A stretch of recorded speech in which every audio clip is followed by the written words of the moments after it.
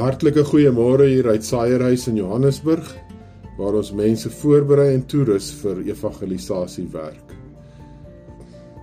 Ons oordenking vanoggend, die kruis as middelpunt van ons lewens.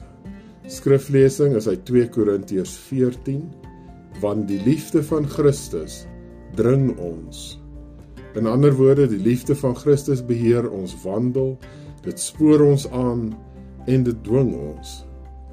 Alles spruit voort uit die kruis. 'n Christen is 'n mens wat heerlikheid put uit die kruis. Indien die kruis nie sentraal is tot jou lewe nie, is jy nie 'n Christen nie. Jy mag dalk Jesus en sy lering bewonder, maar dit maak jou nie 'n Christen nie. Die apostel deel ons mee dat dit die kruis is wat sy denke en siening aangaande homself vergeer, en dat hy, as gevolg van die kruis, 'n nuwe siening aangaande homself bekom het. Hierdie is een van die wonderlikste aspekte in die leerstelling van die kruis. Dit gee die mens 'n totale nuwe siening aangaande homself. Hoe gebeur dit dan?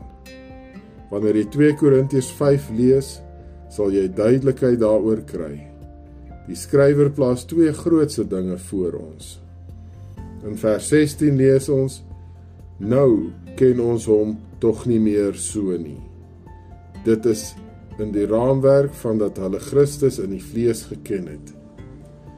Dit is die een ding, maar daar is 'n tweede. Ons lees in verse 14 tot 15, want die liefde van Christus dring ons, omdat ons van oordeel is, dat as een vir almal gesterf het, hulle dan almal gesterf het. En hy vir almal gesterwe, sodat die wat lewe, nie meer vir hulle self moet lewe nie, maar vir hom, wat vir hulle gesterf het, en opgewek is. In vers 17, word die hele hoofstuk 5 opgesom, met hierdie verstommende stelling, wat hy voor ons plaas. En ek lees, daarom, as iemand in Christus is hy 'n nuwe skepsel. Die ou dinge het verbygegaan. Kyk, dit het alles nuut geword.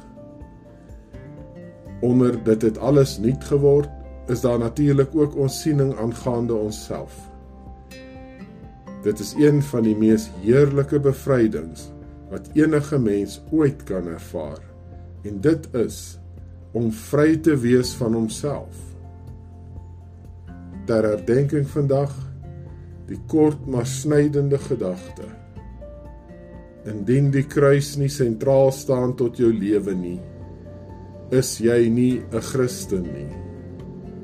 Mag die Heilige Gees u bedien in hierdie dag.